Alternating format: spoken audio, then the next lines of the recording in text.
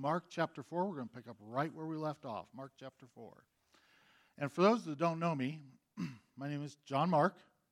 I am part of the teaching rotation here. I also lead the youth. I also help with sound and media. I'm a jack of all trades kind of guy. So if you need something done, just come find me. But beyond that, so now that I've introduced myself, who here, thinking back to biology class in high school, who here enjoyed biology class in high school? Okay, a few. Who here despised biology class in high school? Wow, more than I thought. I actually despised biology class so much because I was like, why do I need to study this? Why do I need to learn this? I am not going to need this in my entire lifetime. And if there's any kids in here, I don't want to spoil it for them, but I've never used anything I learned in biology. Actually, I take that back. I didn't learn anything in biology because I rebelled against it. I rebelled to the point of not even doing my homework. I rebelled to the point of I didn't turn in any homework the whole year. I didn't study for any tests or quizzes. I was like, I am not going to do this because it's irrelevant to me. I don't see the point. I'm not going to do it. And I rebelled, and it cost me a month of summer school. But looking back, I probably could have turned in at least the homework and saved myself from summer school, but I didn't. I rebelled against it because I didn't feel like it was relevant to my life. I chose to not study. I chose to not dig in. I chose to not participate because I did not feel it was relevant to my life. We do that here as adults too. You know, we just came through a big political season. How many of you hit skip every time a political ad came on? Yeah, I did too. You change the channel. It's like, I don't even want to hear it. So we're like kids. We plug our ears, and run around screaming or whatever. We don't want to hear it. We have certain things that we want to listen to, that we feel are important to us, and we have other things that we disregard because we don't feel it's important to us. And at this point in Jesus' ministry, he had many different people following him. There were large crowds coming out from 90 miles away. They were coming out. This was a time before social media. This was a time before the internet and even public transportation. They were walking. They were journeying because of word of mouth to come out and hear Jesus speak. Then there were some scribes and Pharisees. Some of them there out of curiosity, but most of them were there to check on who is this Jesus. They were sent by the religious leaders.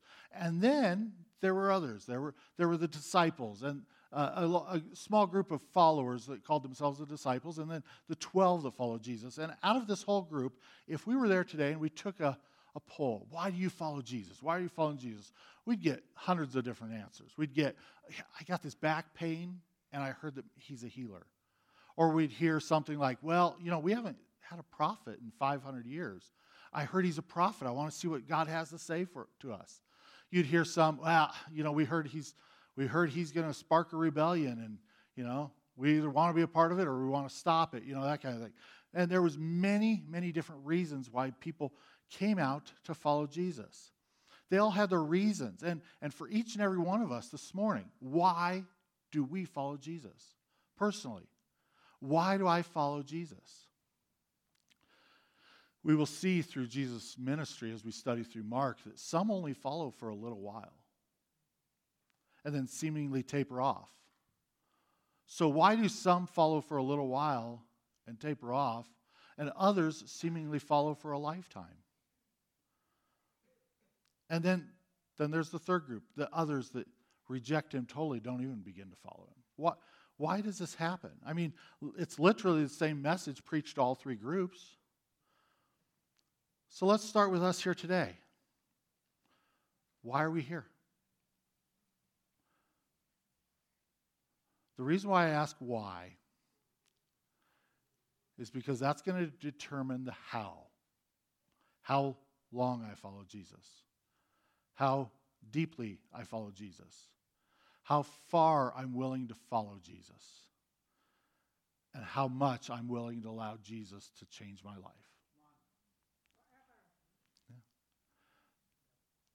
The how the why determines the how. Why we follow Jesus will determine the how we follow Jesus. This morning in our study, Jesus will say to those following him, whoever has ears to hear, let them hear. And spoiler alert, he wasn't referring to those with the ability to hear. Rather, those with a willingness to listen.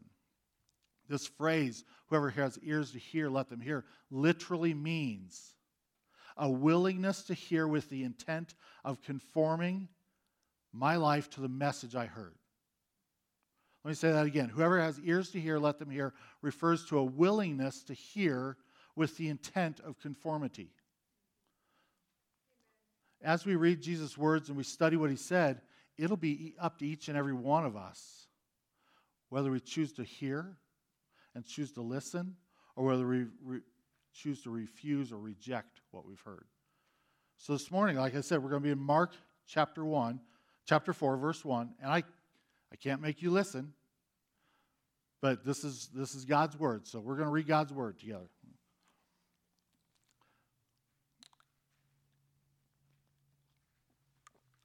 Verse 1. Again, Jesus began to teach by the lake. The crowd that gathered around him was so large that he got into a boat and sat in it out on the lake, while all the people were along the shore at the water's edge. So the crowds are pressing in, and Jesus gets out on a boat out on the water's edge. Basically, the shoreline and the water's edge, the sloping shore, made for a nice amphitheater, and he was able to address the whole crowd. So he kind of pushes out on a boat to address the crowd, and he says, verse 2, he taught them many things in parables, and in his teaching said, listen, a farmer went out to sow his seed. As he was scattering the seed, some fell along the path, and the birds came and ate it up. Some fell on rocky places where it did not have much soil. It sprang up quickly, but because the soil was shallow, but when the sun came up, the plants were scorched and they withered because they had no root. Other seeds fell among the thorns, which grew up and choked the plants so that they did not bear grain. Still other seed fell on good soil. It came up, grew, and produced a crop, some multiplying 30, some 60, some 100 times. Then Jesus said, whoever has ears to hear, let them hear. So he taught them in parables, and so that we're all on the same page. A parable is a short moral story with symbolic meaning. A short moral story with symbolic meaning. Also, most parables, just so we're clear here, most parables were comparisons. Something was placed alongside something else for the purpose of clarification. Well, let me put that in our terms. If you ask me, what does rabbit stew taste like? First of all, I don't really know. But if I did, I'd probably be like, it tastes like chicken. That would be a parable. Rabbit stew tastes like chicken. Okay, so something placed along something else for clarification. That's what Jesus was doing. But he teaches this parable. Parables were nothing new. The rabbis would do it. The rabbis of those days would teach parables because their messages were highly political, and they didn't want the government to come down on them, so they kind of taught in parables so the government wouldn't know exactly what they were saying. But Jesus' parables were highly spiritual.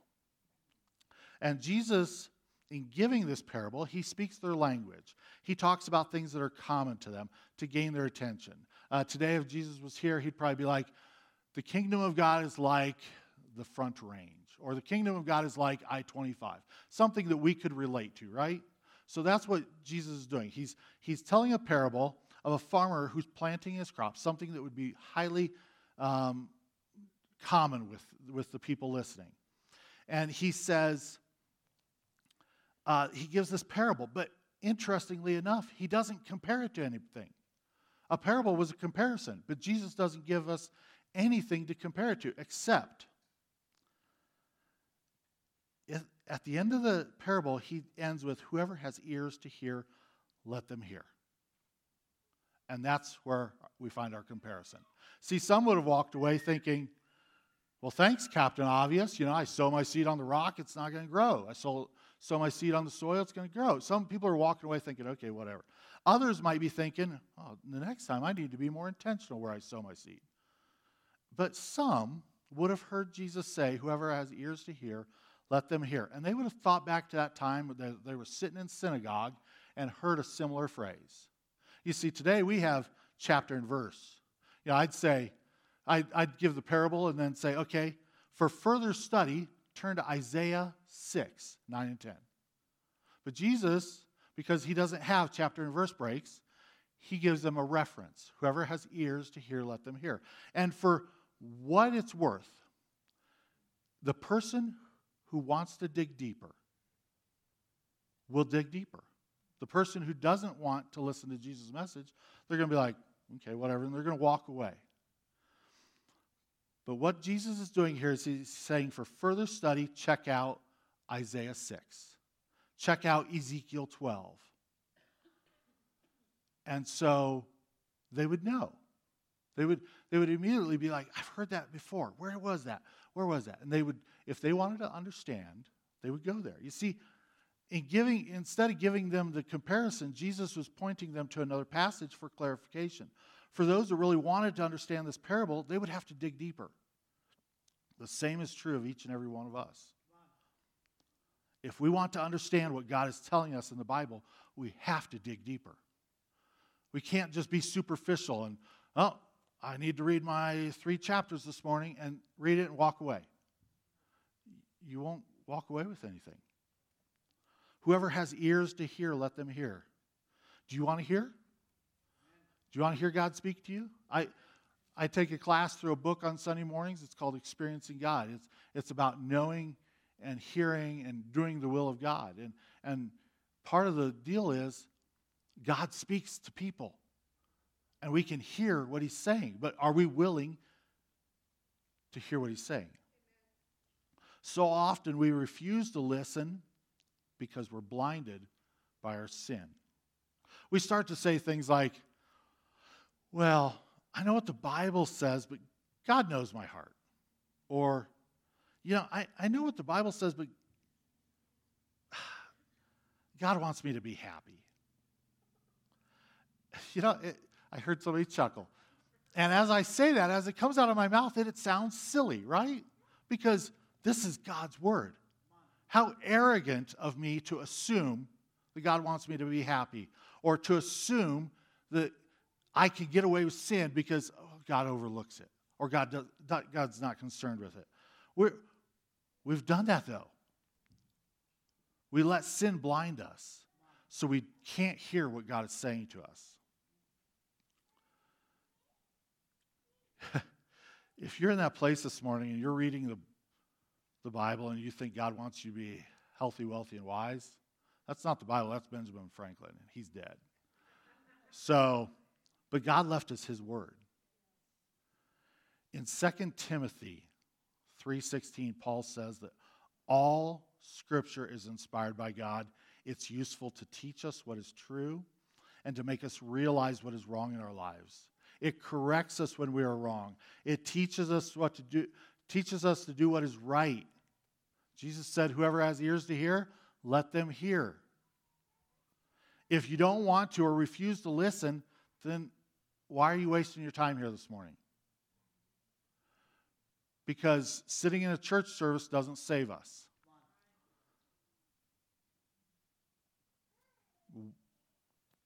It doesn't. I believe that America is full of churches with people that think they're saved because they've attended service, or they've given to a church, or they serve at a church. It's not what saves us. A personal relationship with Jesus is what saves us. Do we have ears to hear? Do we listen when God's word is taught? Do we read our Bibles with the intent of conforming to it?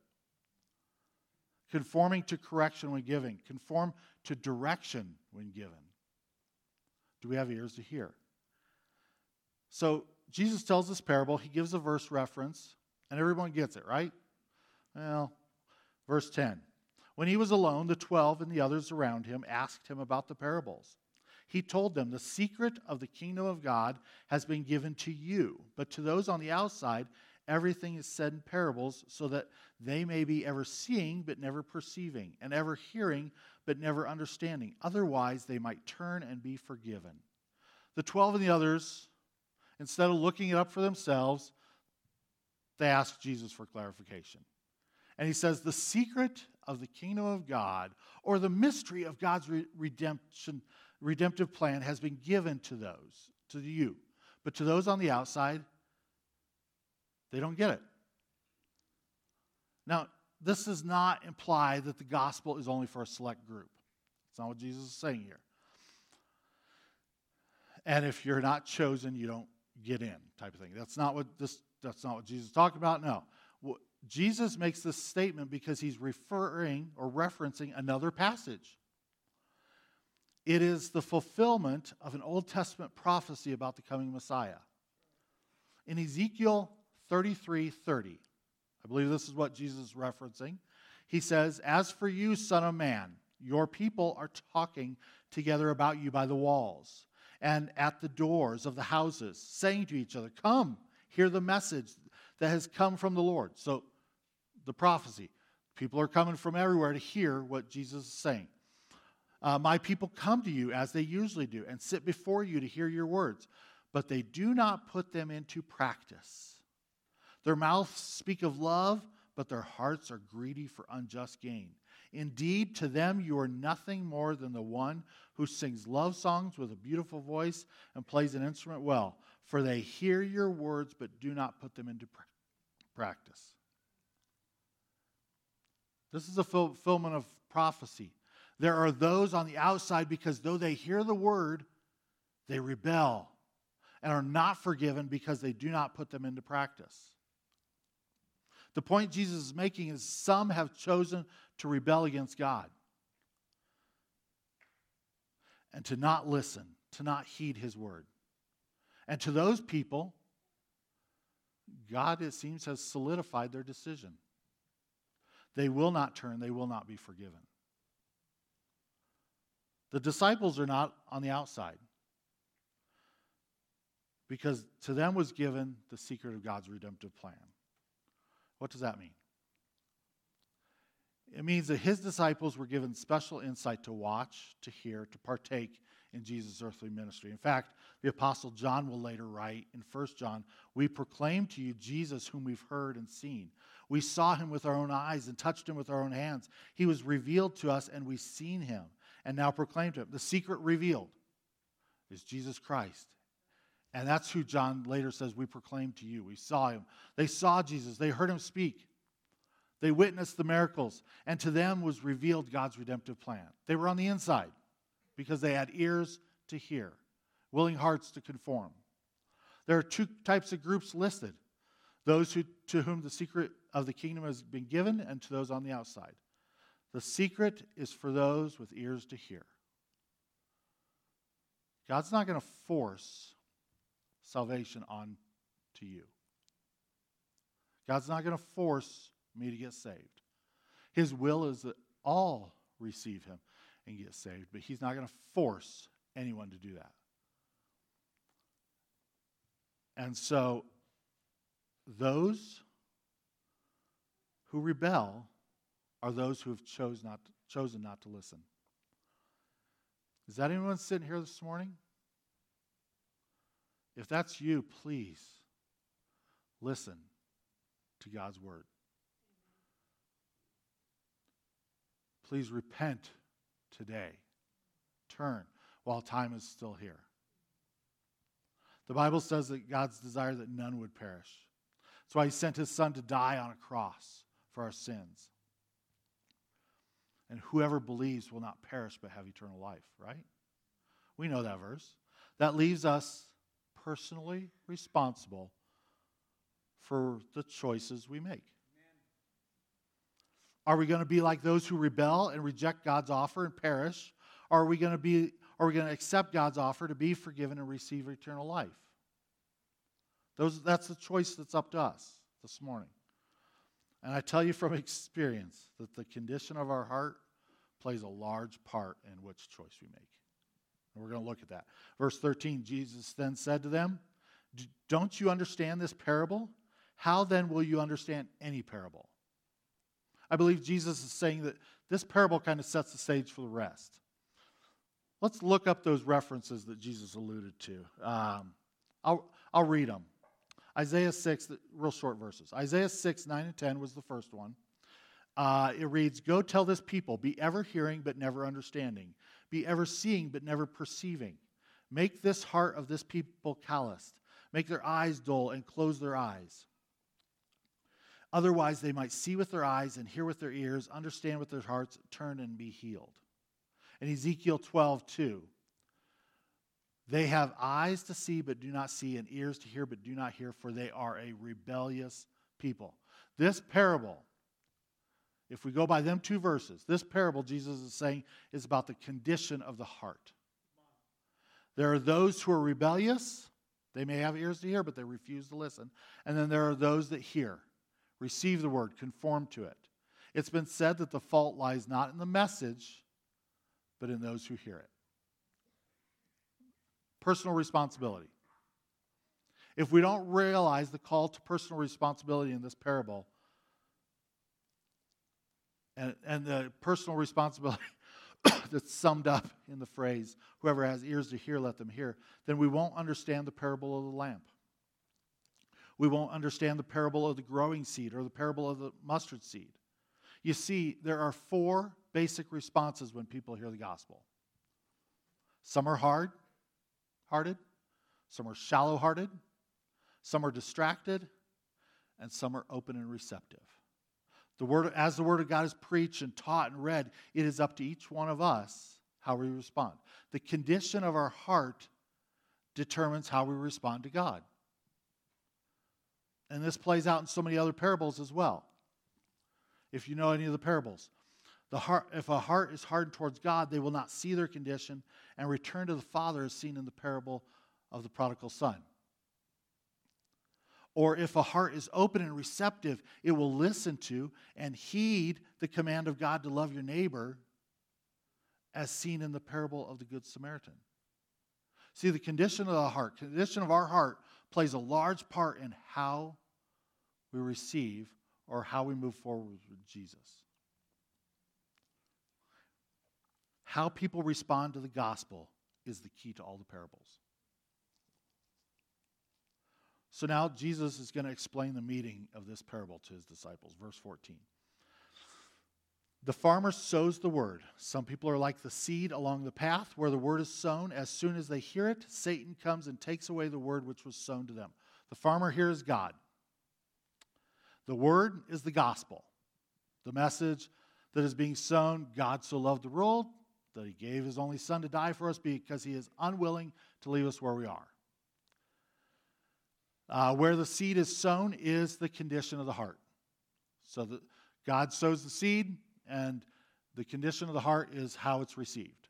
The first is likened to a pathway, which is the hard heart. The seed cannot penetrate the soil, and as soon as it's sown, Satan immediately takes it away. Okay? Verse 16, others, like seeds sown on rocky places, hear the word and at once receive it with joy. But since they do not have root, they last only a short time. When trouble or persecution comes because of the word, they quickly fall away. The rocky places is the shallow heart, the superficial heart. There's very little topsoil for the seed to take root in. And since there's no root, when trouble or persecution come, they quickly fall away. It speaks of a person who has gone back to their old ways, to the old life that Jesus came to rescue them from. And without any roots, I mean, what do you expect, right? It's not going to last. Verse 18, still others are like seeds sown among thorns. They hear the word, but the worries of this life, the deceitfulness of wealth, and the desires for other things come in and choke the word, making it unfruitful. The seed is sown among thorns. It's strangled. It's the distracted heart. Too many other things distract the seed from proper growth and ultimately choke it out. This heart is so busy with the concerns and the pleasures and the desires of this life that it has little time for God. 3 things choke out the gospel, Jesus says. The worries of this life or the cares of this age. The worries of this life, which ultimately is a lack of trust or a lack of faith in God. The second thing that will choke out the gospel is deceitfulness of wealth or deception of wealth. This is a false trust or a false hope in oneself. And then the desires for other things. Basically, the remainder. This is a lust or a craving for everything else that wasn't covered in the first 2. All of these things are in direct conflict with the greatest commandments of God. Remember, Jesus was asked, what's the greatest commandment? He said, love the Lord your God with all your heart, your soul, and your mind. The second is like it, love your neighbor as yourself. These three things are in direct conflict with God's commandments. Because if you love the Lord your God with all your heart, soul, and mind, and love your neighbor as yourself, you won't be worried about the things of this world. You won't be deceived by wealth. And you won't have a lust or evil cravings for everything else. Because you trust God. Because you love Him. Because you love your neighbor. Because your focus is on loving God and loving others. The thorns come in, these things that choke out the gospel, make it unfruitful, useless. In America and even in the world today, there's this thing going around called the deconstruction movement. I don't know if you've heard of that. It's a movement, it's gaining ground, where Christians deconstruct their faith. Basically, they talk themselves out of believing in God. And they will start to refuse to listen to one little piece of a word. Or they'll start to, that can't be true. These little things will come in and choke the word out. And I believe that this is where the deconstruction movement starts, because we get so worried about other things. We get so deceived by wealth, and we have cravings for other things. And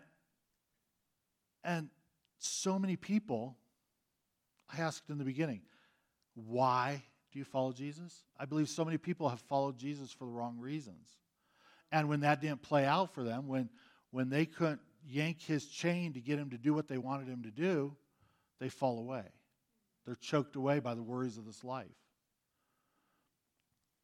It's an arrogant place to be when you start trusting in yourself or trusting in your riches or desiring things other than God. It's a dangerous place to be. And it's one where it's fertile ground for weeds to grow. But there's one more type of soil. Verse 20, others like seed sown on good soil, hear the word, accept it, and produce a crop, some 30, some 60, and some 100 times what was sown. The good soil is the person who has ears to hear and hears.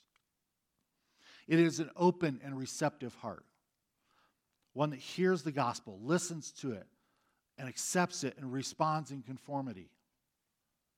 This is what it means to have ears to hear. This is what Jesus is talking about. And this is what Jesus is calling each and every one of us to have today. That type of heart where you're receptive, where God's word can sink in and build deep roots in your soul. The word that is sown in the open and receptive heart will take root and will bear fruit. This is the only one that is said to have borne fruit. Some 30, some 60, some 100 times what is sown. Interesting though, not all seed on good soil produces the same yield. So what affects the yield of the crop? I think you have a verse. I'm going to read John 15. Jesus says, I am the true vine, and my Father is the gardener. He cuts off every branch in me that bears no fruit, while every branch that does bear fruit, he prunes so that it will be even more fruitful. You are already clean because of the word I have spoken to you. Remain in me, and I also remain in you. No branch can bear fruit by itself. It must remain in the vine. Neither can you bear fruit unless you remain in me. I am the vine, you are the branches. If you remain in me and I in you, you will bear much fruit. Apart from me, you can do nothing. If you do not remain in me, you are like a branch that is thrown away and withers. Such branches are picked up, thrown into the fire, and burned. If you remain in me, and my words remain in you, ask whatever you wish, and it will be done for you. This is to my Father's glory that you bear much fruit, showing yourselves to be my disciples. It's God who sows the word, and it's God who causes the increase Our only responsibility is to remain. The amount by which we remain determines the yield of the crop. That's what Jesus said. That's not my words. That's what Jesus said. All we have to do is remain, to let Jesus' words and the Word of God take up residence in our hearts. That's what it means to remain. That we allow Him to take up residence in our heart, to abide with us. When we abide with Him, living with one another. But if it's that simple, why don't we? If all we have to do is have Jesus' Word remain in us, then why don't we? Again, the question needs to be asked, why do you follow Jesus? Why do I follow Jesus? Do I follow to get stuff? Or do I follow to bear fruit for God? When I speak of fruit, some people are like, well, I'm not good at witnessing. Or I'm not good at disciple making. Well, that's not necessarily the fruit that the New Testament speaks of. In Galatians 5, verse 19, Paul gives us a comparison. He says, when you follow the desires of your sinful nature, the results are very clear. Sexual immorality, impurity, lustful pleasures, idolatry, sorcery, hostility, quarreling, jealousy, outbursts of anger, selfish ambition, dissension, division, envy, drunkenness, wild parties, and other sins like these. But if the Holy Spirit produces His fruit in our lives, it's love, joy, peace, patience, kindness, goodness, faithfulness, gentleness, and self-control. What kind of fruit is being produced in your life? What kind of fruit is being produced in my life? Outbursts of anger or joy? Jealousy or faithfulness? See, when I abide, when I remain in Jesus and God's words remain in my heart, then the Holy Spirit will produce this kind of fruit in my life. Some 30, some 60, some 100 times what was sown. I saw this quote earlier today. It says, it's one thing to proclaim Christ as Lord of your life. It's another thing when your life actually reflects Christ being Lord of your life. This is what it means to have ears to hear, to listen, to allow God's word to work in our life, to cause conformity. Now, I want to bring up something because oftentimes when we read this particular parable, the normal thing to do is to judge others' salvation or to judge my own salvation based upon what soil I assume their heart is. That's not what Mark is getting at here. It's not the point of this passage. The point that Mark is making is self-examination. What is the condition of my heart? What type of soil is my heart? Do I have ears to hear? Am I unwilling to hear? Am I willing to hear and conform? Is my heart hard? Is it shallow? Is it crowded with thorns? What is the condition of my heart?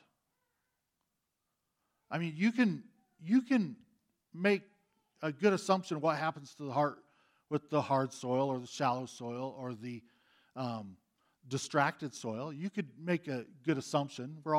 We all have brains here. We could assume what happens eventually to that type of person. But Paul warns Timothy in 1 Timothy, Timothy, hold on to the faith and have good conscience, which some have rejected and so have suffered shipwreck with regard to their faith. Among them are Hymenaeus and Alexander, whom I've handed over to Satan to be taught not to blaspheme. Paul says, hold on to the faith.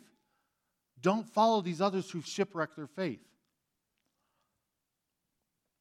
Hold on to the faith. Let Jesus' words remain in you so your faith isn't shipwrecked. But the main point of this passage is, what is the condition of my heart? Self-examination. You see, scriptures say God opposes the proud, but gives grace to the humble. If we're proud, then our heart will be hard. It will be shallow, and it will be distracted. But if we humbly come before God, the Bible says that he will build us up. Or to use Jesus' terms, in this parable, he will produce a crop, yielding 30, 60, and 100 times what was sown. What is the condition of my heart? This is for personal reflection. There was crowds following Jesus. And the question was, why do some follow and some fade away? This is why, the condition of their heart. What is the condition of our heart? Verse 21. He said to them, do you bring in a lamp and put it under a bowl or a bed? Instead, don't you put it on its stand? For whatever is hidden is meant to be disclosed, and whatever is concealed is meant to be brought out into the open. If anyone has ears to hear, let him hear. So what is the proper use of a lamp? Do we extinguish it, or do we let it shine to bring light to the whole room? Jesus said, I am the light of the world. Whoever follows me will never walk in darkness, but will have the light of life. Meaning that Jesus is the light. And what do we do with Jesus? Do we put him under a bed or under a bowl to be extinguished? Or do we let him shine and light up our path? In other words, has Jesus made a difference in your life today? Are you allowing Jesus to make a difference in your life? Again, he says, if anyone has ears to hear, let them hear. To just hear about Jesus doesn't mean that you've accepted him. Remember, those who don't hear have rebelled. What you do with Jesus is totally and personally up to you and me. Verse 24, consider carefully what you hear, he continued. With the measure you use it, it will be measured to you, and even more. Whoever has will be given more, and whoever does not have, even what they have will be taken from them. Jesus says, be vigilant in what you hear. We are accountable for what we hear. Conventional wisdom says that each person is only accountable for what they do with what they've originally been given. But Jesus takes it one step further. He says that if a person doesn't heed and respond to the word they received, they would not receive any more. That seems a little harsh, but let me put it like this. It's kind of like this. Say you and me go and get a gym membership, and we're going to go meet up as many times as we can, and we're going to work out, and we're going to better ourselves, okay? And you start going, and you're there Monday, Wednesday, Friday, and you're doing your stuff, and you're noticing that you don't run into me that often, okay? And so, but then, all of a sudden, you see me. I'm there one Monday morning. Hey, how's it going? Oh, good. How are you doing? Okay? And then you don't see me for another month. Then you realize that I'm only there the first Monday of every month. And if you have a Planet Fitness membership, you know that the first Monday of every month is pizza day. You see where I'm going with this? So we both signed up for the gym membership. You go regularly, and it's starting to show. I go once a month for the pizza, and it's starting to show. So, see, the one who uses what they've been given becomes more proficient. Or the one who works out gains muscles and definition. But the one who does nothing only continues to lose any muscle or definition that they already had. That's what Jesus is speaking of here. Spiritually speaking, those who take a little bit of knowledge they've been given and embrace it and believe in it and run with it and apply it to their lives will be given more. But those who neglect or despise or rebel against it will lose the little bit that they had. You're not going to gain muscle by going once a month to eat pizza. You're not going to get much out of God. You're not going to get much out of church or much out of the Bible opening it once a month or once a week to get your pizza. Generally speaking, it will be snatched away. For others, it'll fall away, or for others, it will be choked away. Verse 26. He also said, this is what the kingdom of God is like. A man scatters seed on the ground night and day. Whether he sleeps or gets up, the seed sprouts and grows, though he does not know how. All by itself, the soil produces grain. First the stalk, then the head, then the full kernel in the head. As soon as the grain is ripe, he puts sickle to it because the harvest has come. The condition of the soil determines the outcome. The condition of my heart determines what I get out of the Word of God and out of God. See, the farmer scatters the seed almost without caution. The first parable, he's scattering seed everywhere. It's kind of what God does with the gospel. He scatters it everywhere. Jesus came to die for the sins of the whole world. The farmer scatters seed without caution of where it might land. Seed is scattered everywhere, but the only place it grows and produces a harvest is in good soil. If this doesn't scream personal responsibility, I'm not sure what does. It's not my job to make you produce a crop. My only concern is to remain with Jesus so that the condition of my heart remains favorable for growth. The condition of the heart is totally up to each one of us. Now, you may say, you don't know what I've gone through. You don't know the hurt I've felt. You don't know what this person did to me or that church did to me. You don't know. You're right, I don't know. But what I do know is one day when we stand before God, I cannot play the victim card. You cannot play the victim card. God says you will give an account for your life, and you won't be able to blame your rebellion on somebody else. You won't be able to point at anyone and say, it's their fault that I didn't listen. At some point, we need to stand up and take personal responsibility for our own decisions. We need to stand up and take personal responsibility for the times of having ears to hear but refusing to listen. It's time to take some personal responsibility for the compromise of allowing ground that weeds can grow in or hardening our hearts. It's time for personal responsibility. Instead of being concerned about what others are doing, concern yourself with the condition of your heart. It's my responsibility as a pastor to have studied this passage. I've known I was going to teach this passage for about 2 weeks, so for the last 2 weeks, I've been studying this passage. I've been reading over it with the intent of conforming my life to what God's Word says. That's my job. As a pastor, this should change me before I ever dare take this pulpit to preach it to you. And so that's my job. Now, this morning, your job. You're here to listen to what God is saying to us. We're all equally responsible in this. Do you have ears to hear? Jesus says, whoever has ears to hear, let them hear. The hearing and the heeding is our responsibility. What type of soil have I allowed my heart to become? Do I listen? Do I heed God's word? Is my heart in a place of conformity to what God is calling it to? Verse 30. Again, he said, what shall we say the kingdom of God is like? Or what parable shall we use to describe it? It's like a mustard seed, which is the smallest of all seeds on the earth. Yet when planted, it grows and becomes the largest of all garden plants, with such big branches that birds can perch in its shade. Jesus says, how can I describe the kingdom of God to you?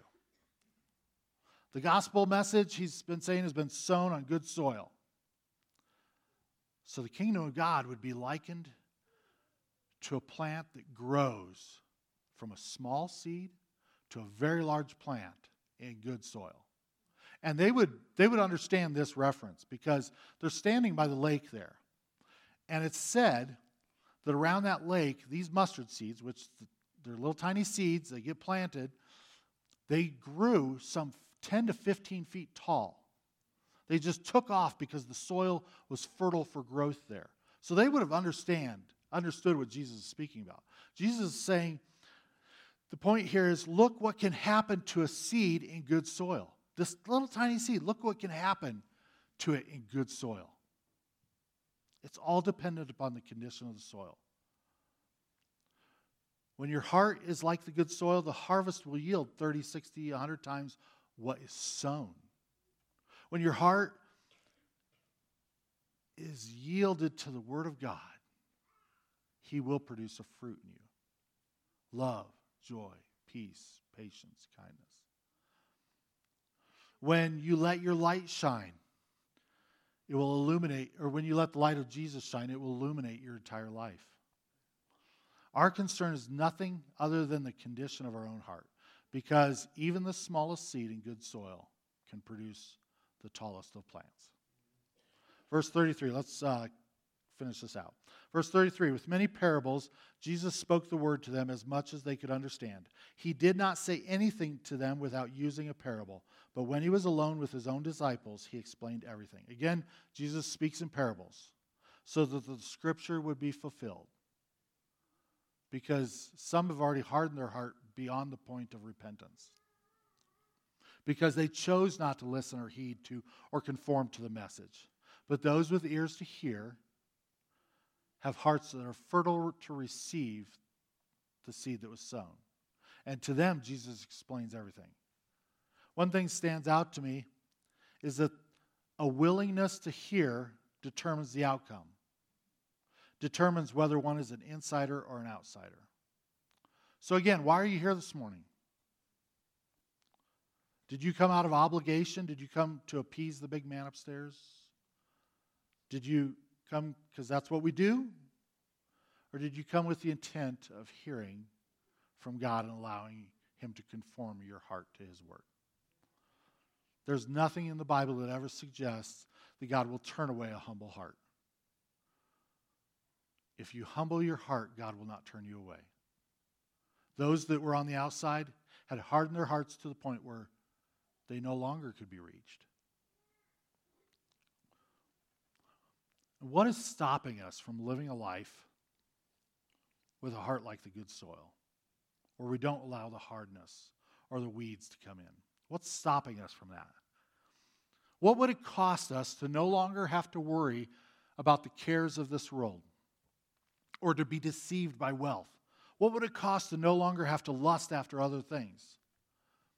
What would it look like if God was producing fruit 30, 60, 100 times what was sown in our lives?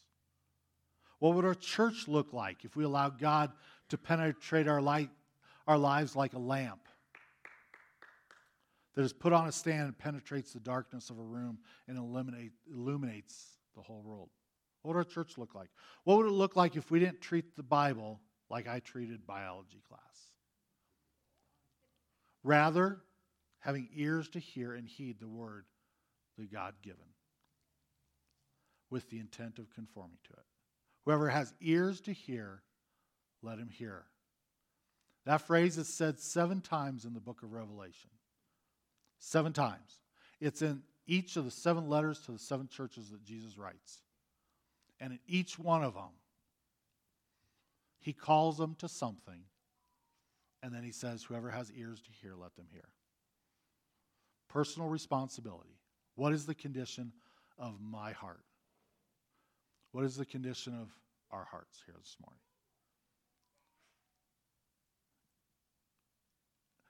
Do we listen with the willingness to conform to God's word? Let me pray. Dear Heavenly Father, Lord, we come before you this morning confessing that we don't always have the softest of heart. Lord, that we've hardened our hearts in some areas. Lord, we've allowed weeds to crowd other areas. Lord, we pray that you would come in and that you would clear those areas out, that you would till up that soil to loosen it up, to make it more receptive to your word, Lord. Lord, forgive us for those times where we've neglected or refused or rebelled to listen to your word. Lord, we come before you this morning humbly, asking that you would produce fruit in our lives. Lord, we're tired of the deceitfulness, the lying, the jealousy, the outbursts of anger. Lord, we want love, joy, peace, patience. We want kindness, long-suffering. Lord, we want that kind of fruit in our lives. Lord, we desire to know you more. Lord, we desire to have your word change our hearts. That's why we're here this morning, to hear from you, to learn from you, to know more about you, Lord. So we pray that you would give us ears to hear what you have to say to us this morning. In Jesus' name I pray. Amen.